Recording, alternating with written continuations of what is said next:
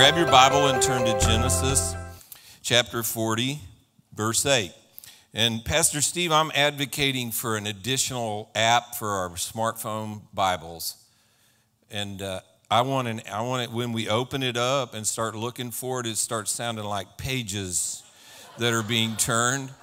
And because, you know, that's how a preacher knows when to start reading, you know. So anyway, but we'll get to Genesis chapter 40, verse 8. So today, and we'll get there in a minute. Today I want to talk to you about dream acceleration. What does it take to get our dreams to accelerate? I believe the Bible gives us principles because God is a God of dreams. But if we live our life based on our view of the world, we're going to live a very small life because we live in a limited reality. There's only one who really has a view of all that's going on, and he's told us, you know, that he's going to let us in on stuff, but it's a need-to-know basis only. But if we live our life with just in our own view of things, we're going to live a small life, and here's why. Ephesians 3:20 says this: "Now all glory to God who is able through his mighty power at work within us to accomplish infinitely more than we might ask or think." Every now and then, you know, when you're following the Lord, he'll just haul off and you'll have one of those wow moments when things are just absolutely so wonderful, so marvelous, so beyond what you could ever dream that all you can do is stand back and say, wow. It's just his character, it's his nature. And whenever I think about things that are beyond my ability to comprehend, I think about dreams. I think I must be dreaming because God is a God of dreams. You know, dreams are a New Testament standard of communication. 3 times in the first 2 chapters of the book of Matthew, God specifically communicates to the family via the instrument of dreams. And having been a Christian for 39 years, I've been around a lot of believers who have goofy dreams. They do. And I found a way that we can qualify our dreams to know if they're from the Lord or not. And here it is. Every dream that is from the Lord is about the family. If you want to know if your dream's from the Lord or not, all you have to do is hold it up in the view of how this impacts the family. Now, how can I be so confident in saying that? Because the family is God's dream. Everything about this planet, everything about what we experience as reality, everything about the theme of the Bible is God's desire to be a father with a family. So his dream is the family. And it should be our dream also. But when I think of dreams, I always think of Joseph the dreamer. Especially when I think about dream acceleration, because he had this dream and for many years it wasn't coming to pass, but suddenly it came to pass. I mean, he went from the prison to the palace overnight. And I found a key that I believe is not only Joseph's key, but I believe it's a key for you and I, but it's a kingdom principle of what caused that to happen.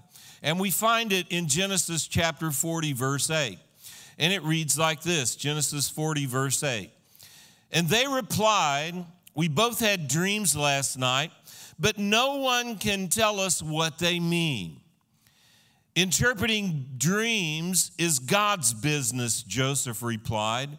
'Go ahead and tell me your dreams.'"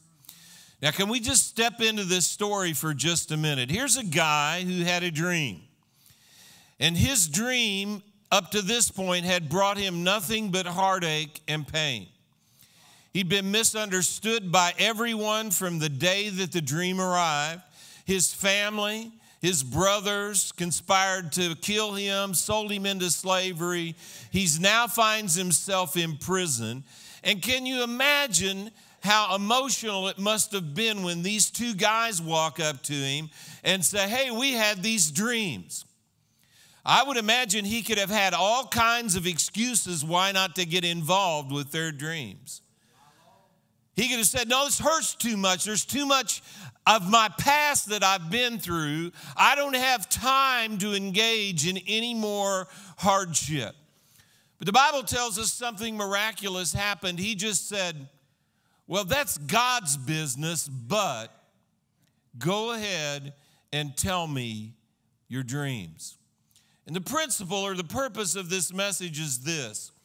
Our dreams accelerate when we become interested in the dreams of other people.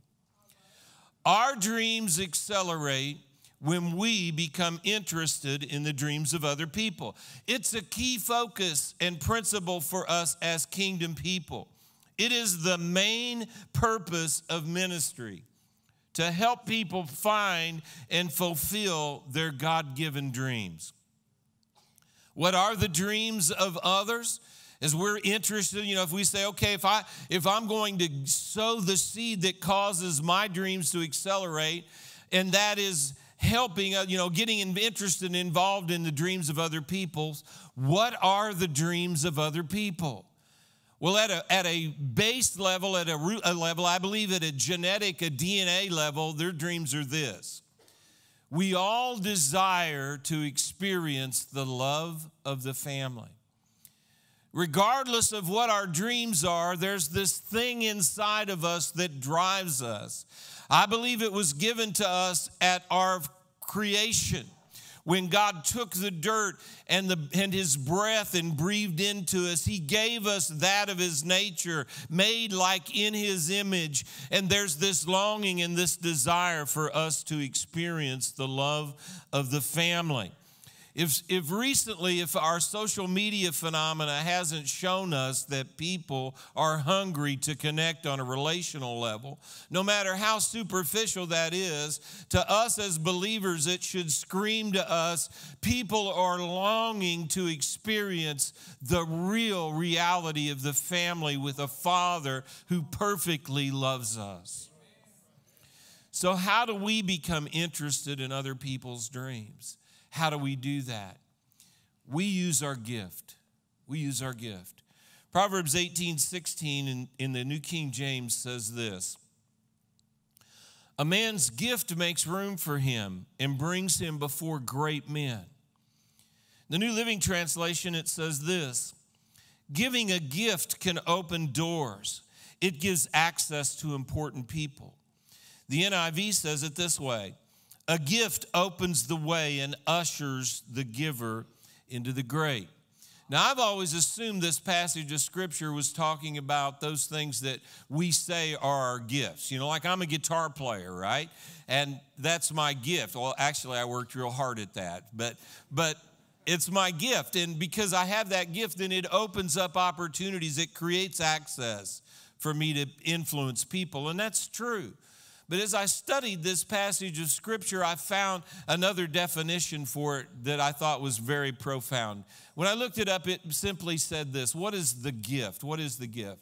It defined it like this. That which you presently have to give away. That which you presently have to give away. Now, I want you to be thinking about that. What do I have that I can give away? Because the Bible tells us if we give that gift, it opens doors, it creates access, it gives us influence, and it helps us to show our interest in people, in other people. The only problem that we have is that we think too much. And what happens is that we discover, hey, I have this in my life that I can give away, but it's really not of any value.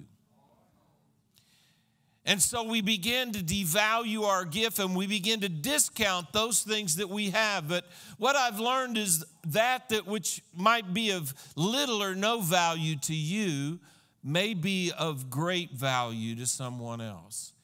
And it might very well be the key that opens the door that causes influence to come into their life.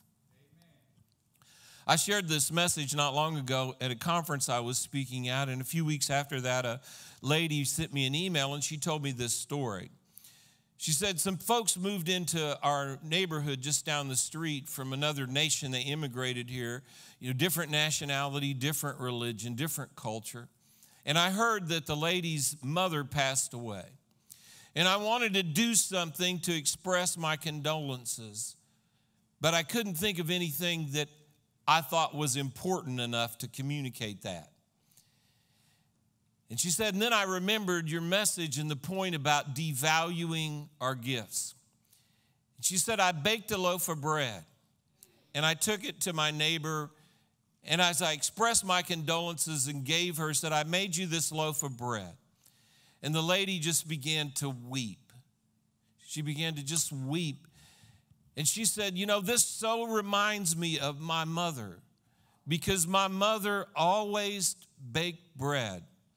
And one regret that I have is that she never taught me how to bake bread. And the lady simply turned and said, may I teach you how to bake bread? It was a gift, and she didn't devalue it, and it opened up a door. Now you have that same thing in your life right now. It's not something that's coming. It's not something in the future. It's something right now. You have a gift that you can give away. Don't devalue that gift, but use it. You know, we get so concerned about winning people to bringing people to faith in Jesus. We so bypass so many things, in that it all begins with them experiencing the goodness of God. That's what leads us to change our mind, to repent. And it all starts with us being there, just being there. And your gift creates an opportunity for you to be there. I'll tell one more story and then I'll close. There was a lady, and she had a gift. And it would have been real easy to devalue this gift. She had one empty seat in a beat-up old station wagon. Now I have to explain what a station wagon is to all the young people. That's that thing Clark Griswold drove in those movies, you know, green, wood grain, you know, grandma in the back kind of thing. She had one empty seat in a beat-up old station wagon with her 5 kids and her husband. Now, it'd be real easy to devalue that kind of chaos. You know what I'm saying? That would be like, no, nobody wants any interest in this. But she offered it to someone. She offered a ride in her beat-up station wagon to church. And she accepted. This lady accepted her invitation, and she rode in her beat-up station wagon to church. She was using her gift.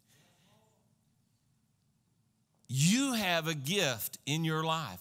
She accepted the ride to church, and she came and she began to feel the value that people had for her, and she began to experience the love of the family, and the walls of pain and abuse started to come down, and she felt the love of what it meant to be connected and appreciated and valued by God because of people using their gift. And that gift caused her life to be changed and transformed. Her husband came to faith. Her marriage was reconciled. And she's sitting over here on the 3rd row. That's my wife, Sherry.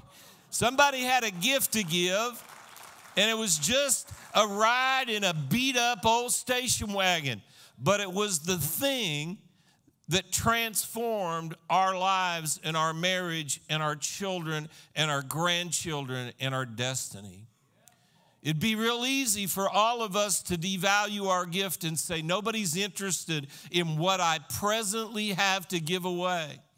We can't judge the gift. We can't judge the result. We only need to be there giving what we have. Our dreams accelerate when we become interested in the dreams of other people. How does that happen? We just use the gift that we have, and we just show up. And Jesus shows up, and things take place. Let me pray for you. Father, I pray right now, Lord, that as we just look over the landscape of our life, Lord, and we decide we have this gift in our mind. I have that thing in my garage that I can give to I have that those cookies I can bake. I have that money I need to give. Lord, just as we look over those things, Lord, let us not devalue those things, but let us give them. And Lord, let those seeds do what they need to do to cause influence and doors to open. In Jesus' name, amen. Let me say one more thing. If you're here today and you have not experienced the love that God has for you, his family, I'm just going to give it to Pastor Steve, and he's going to tell you how here at Christian Life Cathedral you can do that. But the greatest thing that you can ever do in life is to open your heart to the gift that God wants to give you through Jesus and say yes to him. God bless you all.